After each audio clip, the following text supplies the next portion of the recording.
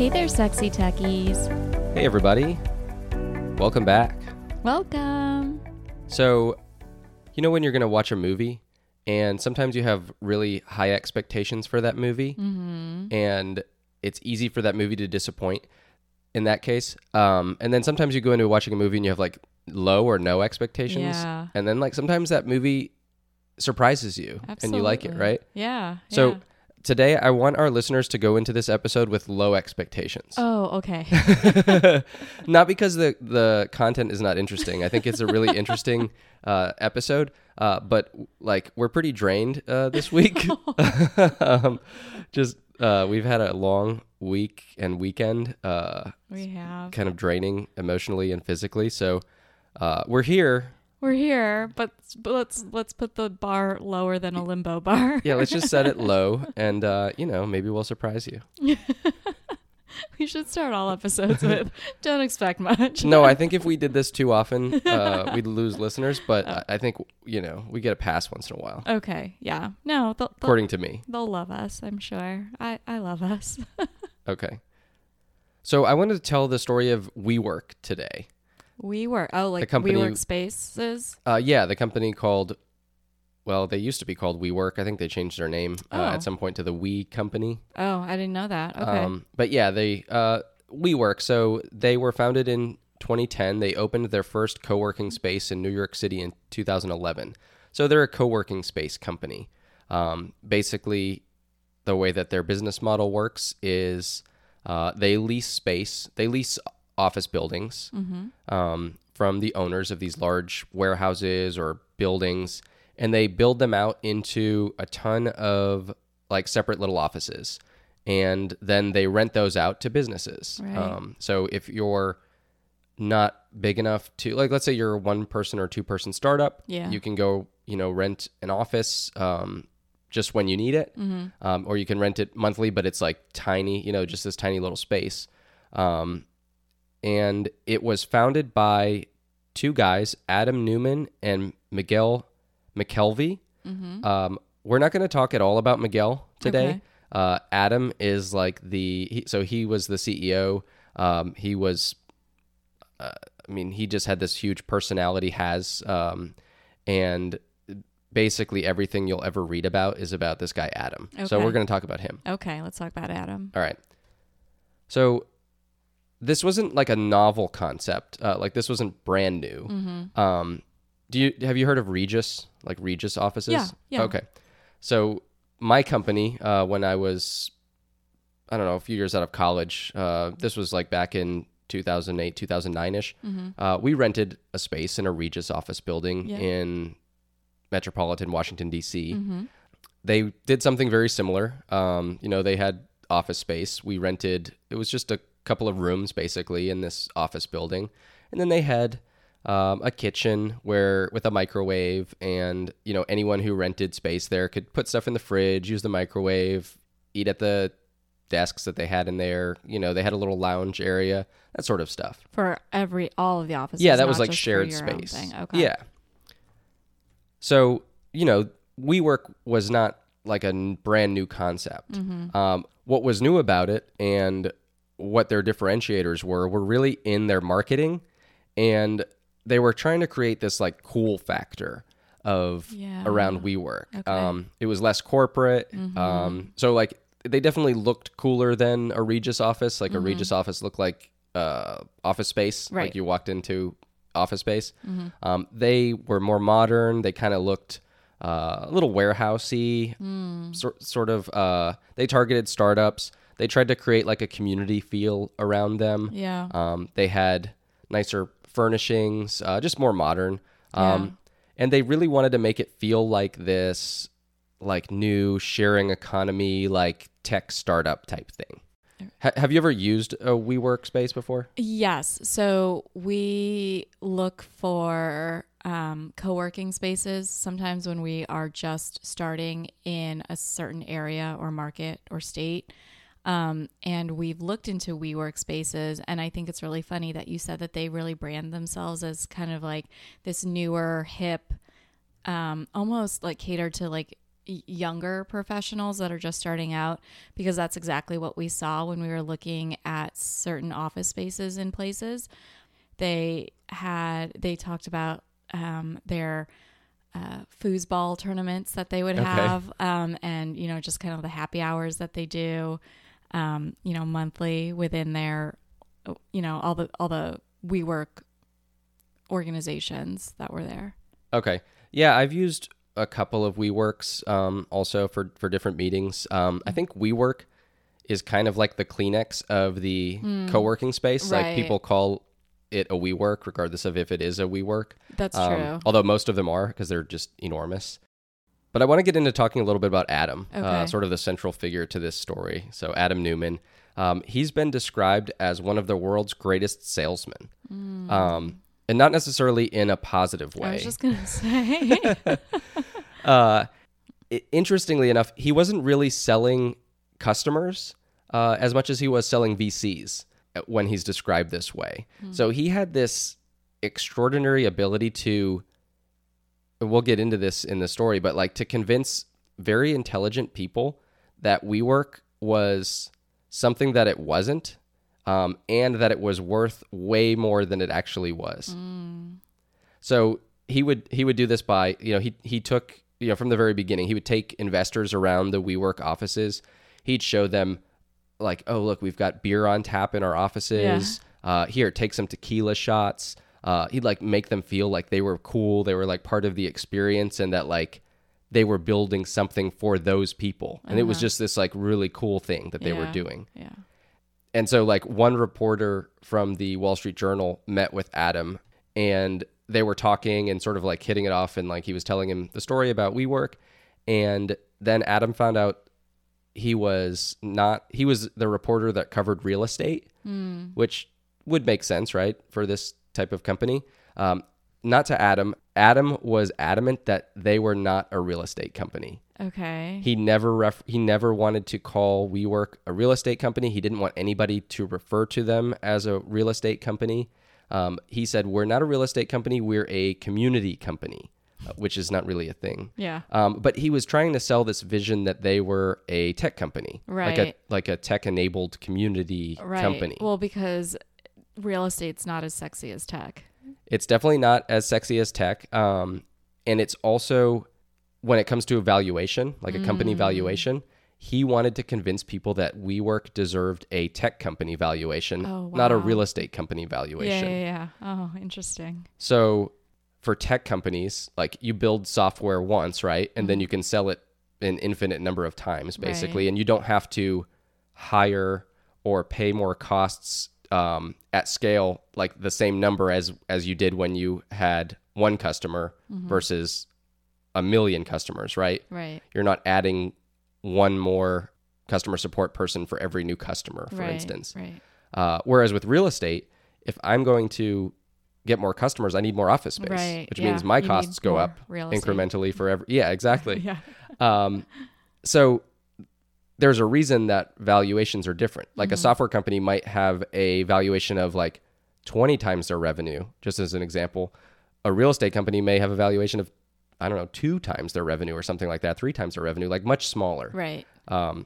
So Adam goes out and he starts raising venture capital, and he has this story that he's telling, this vision of WeWork, and he's able to secure in early 2012 $100 million valuation as like the first valuation for WeWork. That's a lot. Yeah, and only a year later, it increases to $400 million, their valuation. Then later that year, it's $1.5 billion, and it just keeps growing like this. Wow. He's just able to keep going out and saying like, and they were growing, like they would buy, they would lease more space and they would fill it up, and but they weren't profitable. But he kept telling the story, and investors kept buying it. So, and the interesting thing was, VCs could see their current financials, like they could see what they were bringing in for revenue, what their losses were, and their losses dramatically outweighed what they were bringing in. They weren't profitable, and each time Adam, especially like later on, a few years in, he kept selling these VCs on like a future vision. And that like the future would look much different from the past.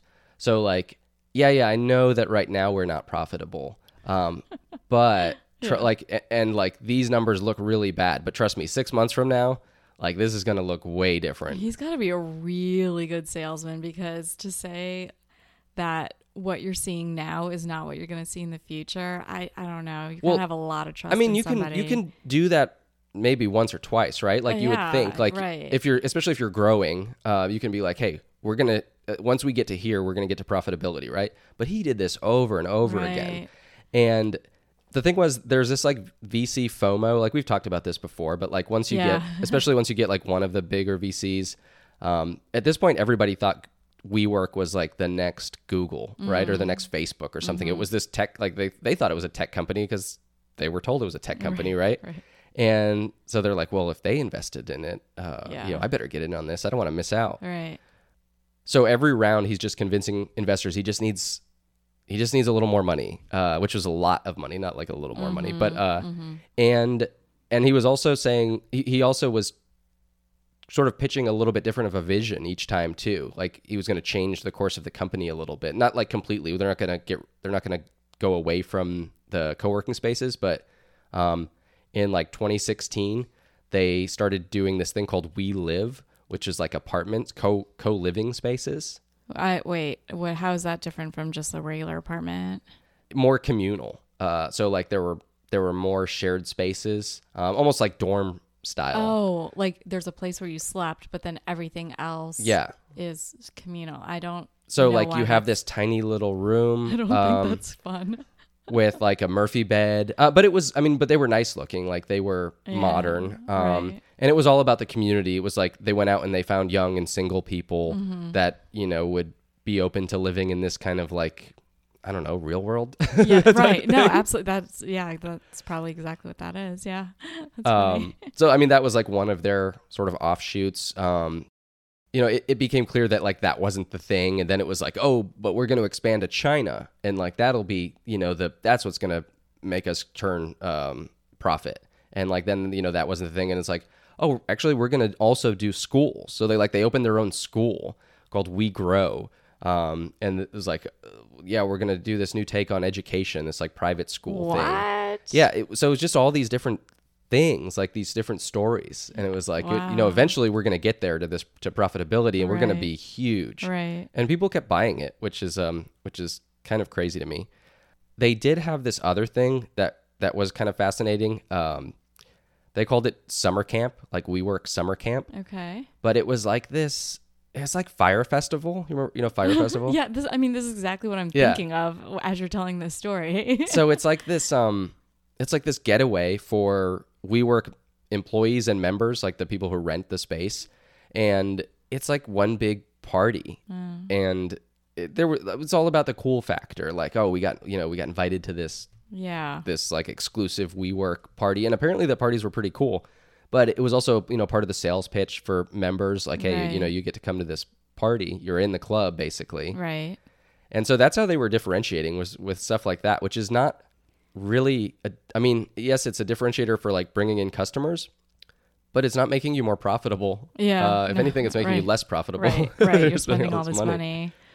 Now, did this happen? I don't remember the timelines of things, but like in terms of like Fire Festival, do you know when that was? I think this was before. So this started they started doing these summer camp things pretty early, I think 2011 or 2012. I don't know exactly what year Fire Festival was, but it was much later than that. Okay. But they kept doing them. I think they kept doing these every year. Okay. So it wasn't really like they had proven that they could do it. Right. And people were getting what they paid for. Yeah, they weren't like going to like Ja Rule's like island somewhere or something. No. Yeah, no, this was a legitimate experience. Right. Like, I don't know that people complained that they didn't get what they paid for or anything. So it's not like Fire Festival in that way. Yeah. Maybe it's what Fire Festival tried to be, but like on a much smaller scale. Right. But they did bring in musical acts and stuff, like pretty big acts. I think they just didn't go to some like remote destination where you couldn't get running water and electricity and that sort of stuff. Right. So in 2016, Adam meets this guy Masayoshi Son, the CEO of SoftBank, Okay. which is like this huge Japanese investment company. And WeWork needs money because they always need money. They're spending a ton of money, and they're probably going to struggle to raise more money at this point. But they meet this guy, and he's very wealthy. And SoftBank has, I think, like $100 billion fund that they just raised, and they want to invest it into tech companies. So Adam takes him on a tour, takes this guy Masa on a tour of WeWork. I think I read that it's like a 12-minute tour. And then they get in the car and they drive I think they're driving to Trump Tower in 2016. And in that car ride, they basically work out a deal for this like enormous, I think it was, the original deal was like $4-ish billion of investment that SoftBank is going to put into WeWork. Wow. And over the next 3 years, that increases to about $10 billion that SoftBank invests into WeWork. So, yeah, I mean, in their last round of funding, they valued WeWork at $47 billion in January 2019. I think that was like their Series H round, which is insane. Like, you have to go up that many, like they do a Series A, B, you know, like I don't know what number, I don't know what number letter that is in the alphabet, but there's a lot of rounds. Yeah, 8. Okay. At this point, so in 2019, by the end of 2019, WeWork does $3.46 billion in revenue, and they lost about $3.75 billion that year. So they're still not profitable. No. Just a side story. These are a couple other tech companies, I'm using quotes, that launched around the same time. Okay. One is this grilled cheese tech company called The Melt. Tell me more. So they opened their first restaurant in 2011. They're like I think they're like a fast casual, like fast food type restaurant. And they developed this device that could make the perfect grilled cheese, like restaurant style grilled cheese in 45 seconds. Ooh. Which is like, I guess, some sort of huge breakthrough in like sandwich making technology. They have this online ordering system. They have these like scanners, like customers can go in and scan a QR code and like get their food without ever having to like talk to anybody. Oh. So they did something similar. They're like selling this vision of like, oh, we created this like tech company, but it's a grilled cheese restaurant. Right. And so, I mean, they ran into some similar problems. Like they raised money. They raised from Sequoia, I think. But eventually, like, you keep raising money and then like your valuation is insane and no one's going to invest in it anymore. Yeah, and so that's what happened to them. Do you know Casper, the mattress company?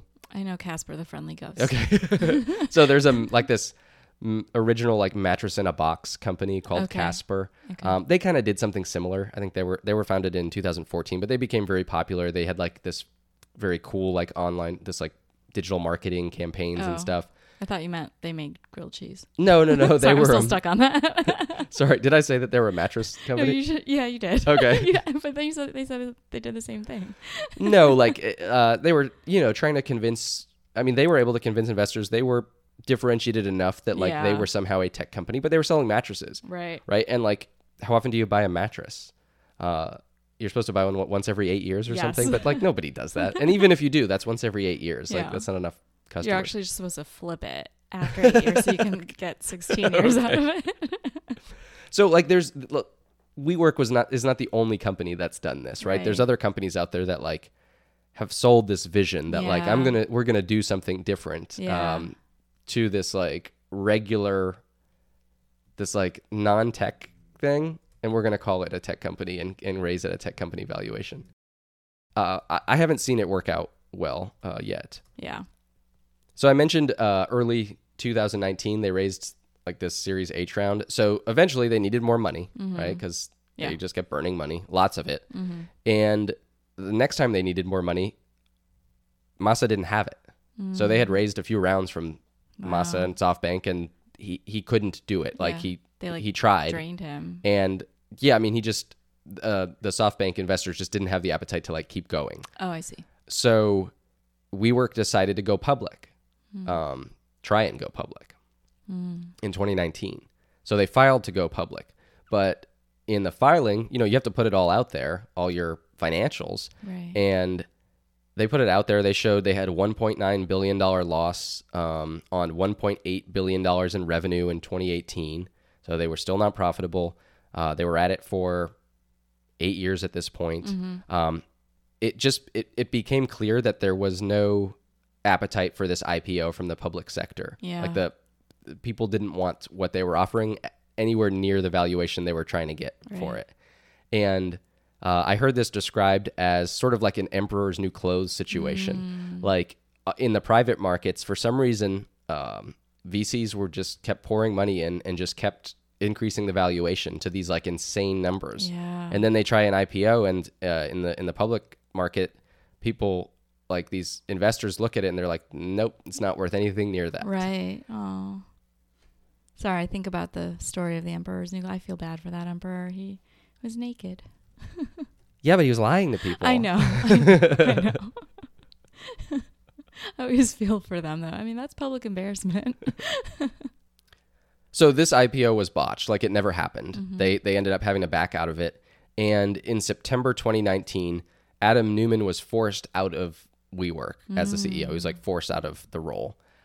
There were criticisms over his leadership, all this like self-dealing and blame for the company's financial problems. So, I mean, these conflicts of interest arose as part of these stories. There was some reporting by the Wall Street Journal and other news organizations. One of the things Adam did was, so he registered the trademark for the word "we," like using the word "we" as in like a corporate entity, I guess.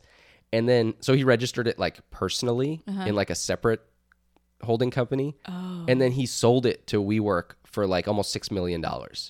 So he could like personally gain on this sale of, which should have just been bought by the company. Right. So he got called out on that, and he ended up, I guess, returning it and returning the money only after the negative PR. Yeah.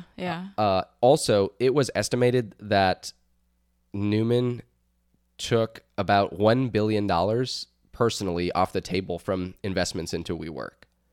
So in investment rounds, sometimes VCs will allow the founders to cash out some amount of money, especially in later rounds. Usually it's like, you know, the company's doing well, maybe it's profitable, maybe it's not, but like there's a clear path, and it's to reward the founders because oftentimes they're taking pretty low salaries at the beginning. And this is like, okay, now you're set up, like, you know, no matter what happens with this company, you've got a few $1 million or whatever it is. And so that happens sometimes. Yeah. He was able to take about $1 billion in all these different, like total in all these different rounds.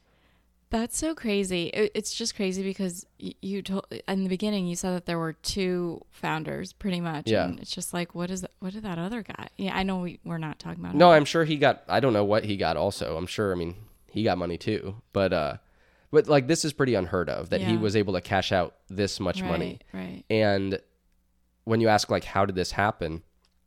All I could find out really was that he was just able to tell people, like, hey, if investors said, like, no, we can't let you do that, he'd say, okay, I'll go on to the next person. Somebody else will. Yeah. Basically. Right. And yeah, it's nuts that he got away with that. Yeah. So after Adam left in 2019, WeWork kind of expanded its business model. So they created an app to sort of like Uberize the office rental space. So you could like go on and book by the week or the day or the hour even. Right. Sort of like breaking it up even further. Yeah. Before, I think they just had slightly longer term, maybe like monthly leases, that sort of stuff. Yeah. They brought in somebody to be CEO who actually had experience in real estate and like was willing to call it a real estate company.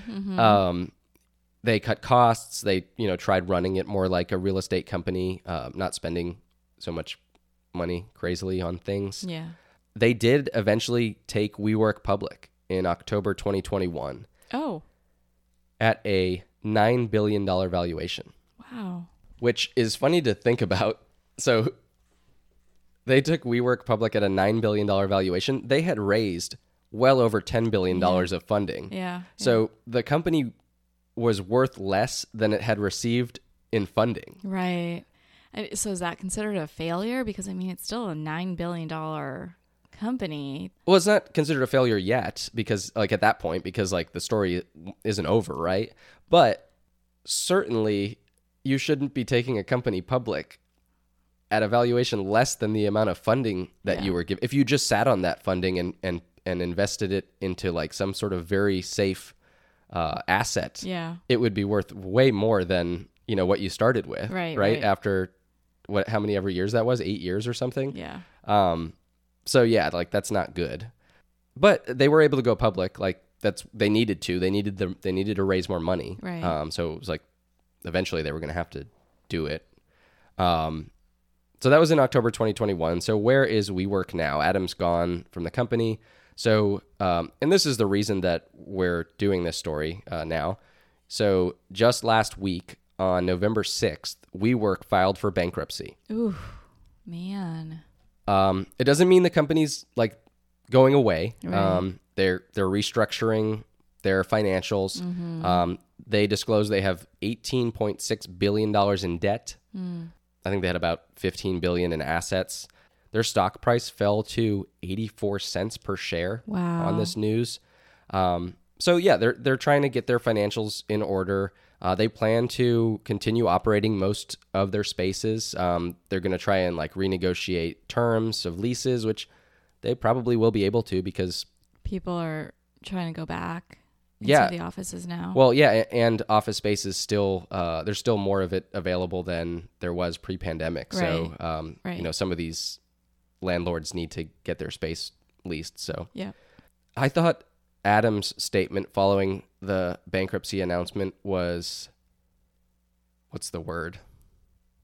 On brand, maybe, for him. I can only imagine. He said, "It's been challenging for me to watch from the sidelines since 2019 as WeWork has failed to take advantage of a product that is more relevant today than ever before." Interesting. You know, hinting that he would have been able to do better, of course, right? Right. Adam has been compared to another high-profile CEO that failed. Can you want to take any guesses at who it might be? Elizabeth Holmes? Yes, actually. Oh my gosh. So the ex-CEO of Theranos, Yep. Who is currently serving prison time for defrauding investors and everybody who took part in Theranos. So I think there is a key difference, though, between what the two CEOs did. So Elizabeth Holmes was selling a lie about the current state of Theranos, right? Like she was saying, we can currently do this. Yes. Like you give us your blood, we take it into this room. We've got this black box that I won't show anybody. Right. And in whatever hour, whatever, I'm going to bring it back. We're going to have all these test results for you. Yeah. And they fabricated them. Like they couldn't do what they said they were able to do at the time. Currently, right. Whereas Adam was always selling like a future vision. Yeah. And you're able to do that in tech and in startups. Like you're because people can see what you're making right now. Like he wasn't lying. Like they had all this debt and, you know, they had all these losses. Right. And he was saying, we're going to turn this around, and people believed him and they kept believing him. Yeah. So I think the comparison makes sense to an extent, but that's why Adam is not in prison right now, right? Yeah, and Elizabeth is. Right. Yeah. But it's funny though, when you were telling the story, I mean, I'm really into like those documentaries of kind of like corrupt startups or you know, just kind of like shady businesses that get exposed.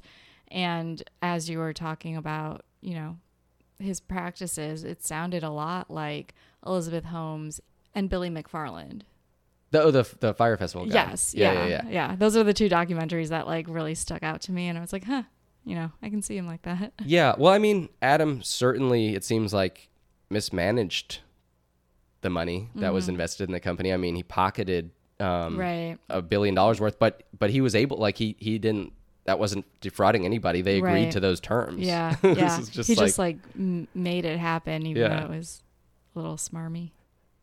I think the lesson from all this is, you know, about WeWork and Adam Neumann. If it looks like a duck, right? You know that saying, if it swims like a duck, if it quacks like a duck? What is it? A fucking duck. Yeah. You would think so, right? Like, it looks like a real estate company, right? Yeah. Like, Nope, it's a tech company. Yeah, exactly. That's not a tech company. And for Adam, like, you know, he looks like the kind of a shady guy, like talks like a shady guy, like keeps losing your money. So what do you think Adam's doing now?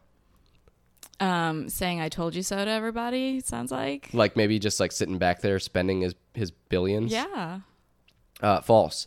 So Adam started a new startup. It's called Flow. Adam describes it as a residential consumer-facing real estate company. He actually uses the word so he real estate embraced company it now. that time, yeah. So no one really knows yet exactly what this company is. Cool. It hasn't launched yet. Okay. There's a Fast Company headline from earlier this year that says they talked to Adam Neumann about Flow for a full hour and they still don't really know what it is. Supposedly it combines like the best of apartment renting and home ownership. So like, I don't know, maybe you rent, but you're also earning equity in something. Like nobody knows yet. Like the website for it's flow.life, it still says coming soon as of today, when I looked it up. Like, but like you would think like, oh, he must have to self-fund this because like who's going to trust this guy, right? With, you know, now. Also false. So right. Andreessen Horowitz invested $350 million in August 2022. Although Adam is partially self-funding. Apparently he has put in a lot of his own money. I can imagine, hopefully they're going to be more strict on the terms of, you know, his being able to withdraw money at different rounds and, you know, just spend, like, hopefully he's a little more checked this time, but like, I don't know how you go from, you know, what he did and, you know, that story to this. And you know, there's two sides to every story, right? Of course, right. Yes. But also, like, the tenacity of entrepreneurs is what people talk about. Like, if it was a successful company, we would be singing a different tune and being like, yeah, go for it, go for another thing. But because it failed, and we've spotlighted founders that have had failures in the beginning, and, you know, they start a new venture, and, you know, and that, because that second one is successful, we say, yeah, go for it. But, you know, seeing people who, I mean, even Billy McFarland from Fire Festival, apparently he's doing another Fire Festival. Yeah, but like, he doesn't control the money this time, and like all he is, I think, is the creative. He's basically hired to do this, right? Like, so I didn't know that. Yeah, well, it's just different. But like, and I'm not saying it has nothing to do with the fact that Adam failed at WeWork. Like, and you know, I would call it a failure. You know, his contributions at WeWork, but like that to me doesn't have any impact on whether, you know, he should get funding for a second opportunity. Like, plenty of people fail their first time. Like, it's, you know, 90% or more probably fail. Right. It's the way that he failed. Yeah. And like the decisions that he made and the amount of money that he took. Right. And like, even though that was legal, like it was in the paperwork, like a lot of other CEOs would say, I don't want to take that money off the table. Like, I want the company to, like, I believe in my company. Right. If you believe in your company enough, you're not going to take that money now because it's going to be worth way more. Yeah. You know, 10 years from now, 5 years from now, whatever. Right. Like, if you're taking it now, it's almost like you're saying, well, I don't know what this money's not going to be worth more with me controlling it. Right. So, right. Yeah. Maybe he wasn't like used to like eating ramen noodles. Maybe he like had more in his life that he wanted to spend his money on. Okay, we'll chalk it up to that. Okay, everyone, you're probably wondering why podcasters are always like, hit the subscribe button, means a lot. We'd really appreciate it. So if you don't know, more subscribers means more listeners to the podcast. Each episode, it's more likely that you're going to download a future episode. Also, in the charts, that helps a podcast to grow, to get more listeners, to be presented in front of a larger audience. Only about half or even less than half of the people who listen to the podcast each week are subscribed. So hit that subscribe button or that follow button. It will help the podcast to get more attention. It will help make sure that we keep giving it the attention that it needs to create a quality podcast that you all will hopefully continue to love. So hit that button. That's all we'll ask. All right, now I'm going to sell you on a vision. All right. Kind of the way Adam sold his little vision to people. All right. I might have to reset my fraudometer or whatever. Well, no, I mean, I'm pretty sure it's not going to work, but I don't know. So it just all came to me because I was talking to one of my best friends who lives in Chicago, and just in our conversation, we just came up with the most brilliant idea, we think, ever. Okay. But I just want to run it by you. So I'm sure it is. Like usually if two people come up with an idea and they think it's the best idea ever, then it is the best idea ever. I don't know. that's the test. There's a lot that we didn't think about. But so we were talking about our 20-year high school reunion that happened a couple months ago. Okay. And neither of us went. I was traveling for work. She had like a family obligation or something. But we were just talking about like how many faces, we would see and we would probably recognize, but, chalk it up to like mom brain, COVID brain, like just being old. Old age, yeah. Well, I mean, also not having seen people for 20 years. Right. Yeah. Like we would probably be like, oh, I know that person. We would recognize their face, but like we probably wouldn't, know their names or like just blank on like what they've been up to or, any information that we've probably been fed like either through social media or like through the rumor mill to know anything about them. And so, and my friend, so she lives in Chicago. That's where I was born and raised. And so she runs into this problem a lot more because she lives, where we were raised. And so she runs into so many different people and she cannot pinpoint where she knows them from in her life. And okay. I have this like problem too. Like, yeah. I mean, I've probably had this happen a couple of times in my life, a handful of times. Oh my gosh, it happens so much. Well, I just don't know when you see the soccer mom friends on the soccer field, you obviously know who they are. But then when I run into them at the grocery store or like in the wild. Oh yeah. No, I see what you mean. Yeah, I see what you mean. Yeah, it's happened more than a few times. Yeah. Okay. Like when you see somebody in the wild, you recognize their face, but because they're not in the place that you associate them with, you can't figure out like who they are sometimes. Yeah. Or it may not fast enough. Right. Yeah. Yeah. And I just feel like the older you get, like the more you're like at a point in your life where there are just people from so many different phases in your life that like we just can't place them. Yeah. So my first feedback is you're selling me on the problem a lot. Because like, I get the problem. Because right. I don't really know the solution. All right, I get it. But okay, but you know how like famous people, they have a handler when they go to events who basically just like tell them in their ear who they're about to approach and like sure. do a quick like prep on who that person is so that they kind of, are familiar with them and can have a conversation with the interviewer. So we were just thinking it would be really cool to have that a tech component that's like almost a personal assistant that tells you who you're seeing basically. And maybe it is like AI generated where there's face recognition. Yep. And either it's connected to the web, which I understand is like a security issue or, whatever, or it could be, or you actually have an account with this thing and it can go into your socials and tell you how you're actually connected to this person. Yeah. So it still needs internet access. Yes. You're just saying it's like whether it's an open search on like the entire internet or just like looking at your social profiles and seeing who you're. Okay. Yeah. I gotcha. Yeah.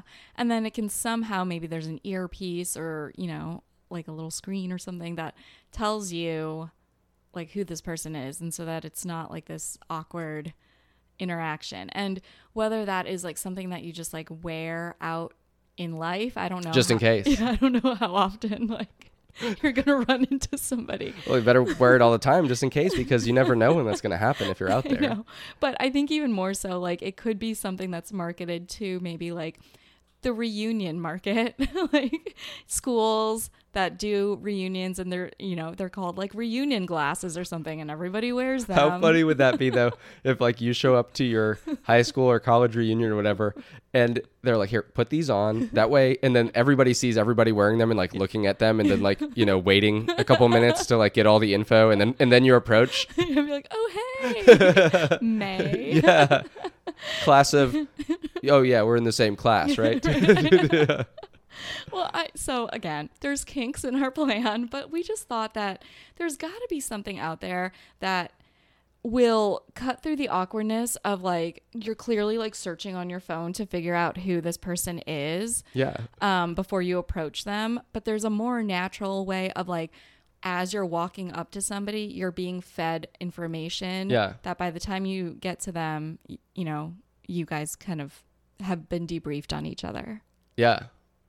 Do you have a question for me? well, I mean, what do you think of that? And just also, I started to look at things that were already kind of built and out there, so that, to kind of justify to myself, well, maybe this is something that like can be created. Yeah. So I can't see this as like a standalone product, like where I would go out and buy anything, because this would have to be pretty expensive, right? Like it would have to be able to connect to the internet. So it actually probably just have Bluetooth to my phone, right? Yeah. And then my phone would be what connects to the internet, and gets the information. So like, but it's got to be able to do that. It's got to either be an earpiece or like glasses. Like I'm thinking Google Glass. Well, yeah. Yeah. But I'm thinking it's like an app on Google Glass or something. I never owned Google Glass. I don't even know if it had apps, but like, but yeah, because I wouldn't use it enough to like warrant buying a piece of technology for several $100s to do this thing. But like, if it was an app and like, I don't know if it's paid like $1 a month or something like that, or like, I don't know where it's ad supported or something. Yeah. You're like walking up to someone and then an ad pops up and you're like, ah. Yeah, because I'm not going to wear this out. Like, I'm not going to use this like just in case. But like, maybe if you're at a reunion or something, I don't know. It's one of those ideas where like, I can see the usefulness of it, but I don't know about the implementation. Like implementing it sounds difficult. And I don't know that you can sell somebody on the problem. I don't know that the problem is big enough that people will pay for it, or even like it takes you a while to explain the problem, right? Like you like you took a few minutes to explain it, and like I get it, like I see the problem, but like it's not like a hair on fire problem. It's kind of like an annoyance. But you can also use it, if you think about it, you can also use it, because I was trying to think of when I would need to debrief people on things. And when I was in my very first job out of college was sales, and I would need to basically put together a whole trip prep for my marketer on, who he was meeting with, what they needed to know. And it was, and every salesperson, when they're meeting with a potential client or, a prospect or something, it'd be nice for them to just kind of have this like intel of who this person is. So that's where I see it as more useful, is like in a business or intelligence community sort of role or use case. Like, and I mean, they use, I swear I've seen this in like James Bond movies or something where like he's wearing glasses and he'll look at somebody and all of a sudden he'll see in like, that font that they always use for like spies. Yeah. It like types across the screen. It's like DOS, like font still. Yeah. You would think with all the technology. Right. But it's like, he'll look at somebody and it'll say like, so-and-so, president of China or whatever, and like net worth, so such and such, and it's like dangerous. Like, well, all that's like, that's probably the information that you want, like the high level, like, but so like for that type of person, sure, like they need that information quickly, and like they're going to be willing to pay for it. And like you were saying before, people who can afford or have people to just tell them that stuff, so like before they go up to somebody, like probably a pretty big problem for those people. Right. But like for the everyday person, it's like, Well, right. So, because you mentioned Google Glass, and I was looking into Google Glass and what they did, and they're also called just Glass apparently. But for those who don't know, Google created a brand of smart glasses, as basically a wearable, ubiquitous computer. And so it displays information using like a head-up display. And, the wearer can communicate with the internet just by using, language. Yeah. Speaking. It seemed like a good idea. It never really took off. No, it didn't. Apparently, their first prototype was sold in 2013 for $1,500 a pair. And then they stopped producing in 2015 and actually finally stopped sales as recently as September 23. So, but the technology was there, and I was like, well, maybe there could be something with that. There could be, because, okay, let's talk about niche marketing. So there is this thing called a silent disco. You've told me about silent discos. Yeah. And, it's not like you go somewhere and you just go to a silent disco, or, you host a party and you just happen to have silent disco stuff. It's something that you rent for a specific activity, for silent disco. So, reunions are happening. I mean, schools rely on reunions for alumni support. So if they're going to keep generating reunion events, then maybe that could be the market for something like this, as well as, a business and sales market. I could see it more, in that use case. If you can get an organization to buy a lot of them for a use case like that, that's probably a better strategy than mass market. Hey, just in case you run into somebody and you don't know who they are. Right. But I don't know. That's just me, Yeah. No, you're hard the to realist. predict these. It's hard to predict these types of technological shifts that might happen. No, it's going to happen. I'm going to sell you on the future. Yeah. That sounds smarmy. All right. So, it could work, maybe yes, maybe no. But if anyone's listening and this appeals to them, I challenge you to start something. And I can guarantee you there's a girl in Chicago that will want to use it. What about a girl in Florida? Sure. Yeah, me too. Me too. Well, I'll see if my friend in Chicago finds it helpful first, and then I'll use it. This made me think of something else. If anybody out there has an idea that they want us to discuss on the show, DM it to us, and a business idea. Maybe we'll discuss it. Yeah, maybe we'll discuss it and debate it, and that could be interesting. Yeah, for the most part, I'm always going to agree with you. So,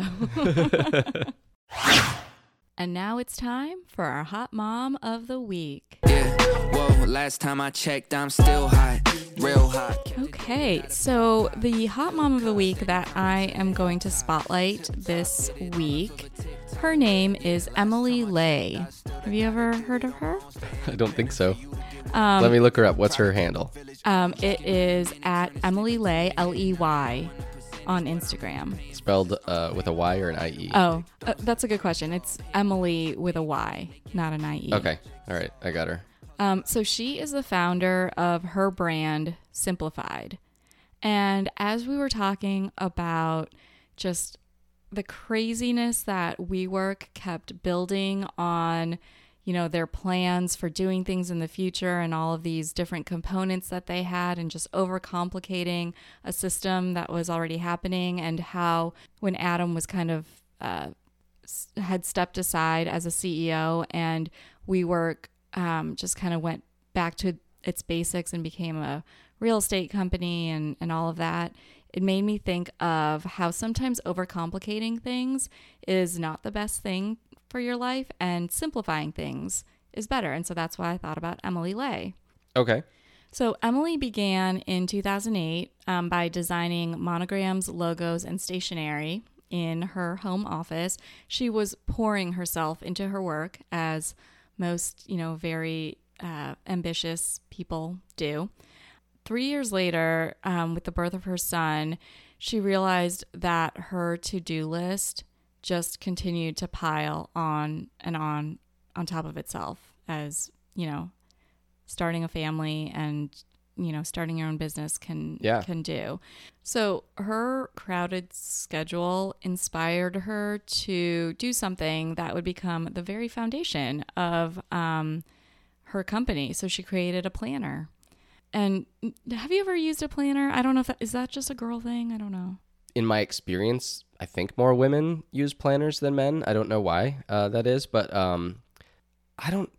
maybe in college, I don't remember. Definitely not since then. Yeah. Yeah. I mean, like in grade school, like we all had assignment notebooks. Yeah. So I had a planner then when I was told I had to. Right. But yeah, no, not really since then. Okay. I mean, so there are planners out there in the market that definitely have all the bells and whistles. And I'm guilty of getting these planners that I don't just use for like the planning purposes. Like they have like different places where you have to like check and like do checklists. There's stickers, that's what appeals to me for some planners. Okay. Like I really like, the little Lily Pulitzer It's like an planner. accessory. Yes. Yeah. Yeah. I think that might be why it appeals more to women. Also, you have somewhere to you carry something with you that you can put it in Right. more often. Men, we just have our pockets. We don't have True. a purse or a bag that we usually carry everywhere. True. Yeah. So maybe that's why. But so she created a planner that was a lot simpler than a lot of the planners that are out there in the market. There's no stickers, there's no check boxes. There's just a lot more space to write and, plan out what you need, but, sectioned off in a very simplified way. She wanted something simple and beautiful, something that anyone can use. And so the Simplified Planner was born. So wait, this sounds like a notebook. Yeah, I How know. is this different from a I notebook? just thought you were going to say that. It's still dated. I mean, you still have your dates. You can thumb through the pages to see how far away something is and plan out from there. Okay. But it's just not. There are some places where it gives you a to-do list, a section to write out your thoughts and a reflection for the day. It's just too much. And so you could just kind of curate this however you want Okay. to. All right. I understand. So since then, she's grown her business to include writing books. She hosts a podcast now. She's a mom to 3 and, of course, maintaining her successful Simplified Planner line, which has also grown in the space of journals, organizational tools, and decor tips. So, all of her content is about letting go of the overcomplicated and just simplifying your life to be better. Okay. I like the mission. Yeah. Simplified. And, because she's kind of curated this lifestyle, it's become more than just a brand. It's actually, opened up to a community of women who offer each other support and encouragement on her like Facebook page and just in a lot of the content that she puts out. So one of her mottos is grace, not perfection. And that is something that I forget about a lot. And sometimes when I go back and I see, because I follow her and she'll post a meme that just says grace, not perfection. And it makes me remember to give myself grace because not everything does have to be perfect and to just let go of some of the things that aren't going to put me over the edge. Mm-hmm. I like that it sounds like she's like built a community, which is great. Also great business strategy. So yeah, that's pretty cool. Yeah. So follow her on Instagram. Her handle is Emily Ley, no spaces, EMILYLEY. And her TikTok, she doesn't have as much on TikTok, but her TikTok handle is Emily_Ley. Well, that's all we've got today. If you enjoyed the episode, hit the subscribe button. And reach out on social media. .coms And Hot Moms. signing off.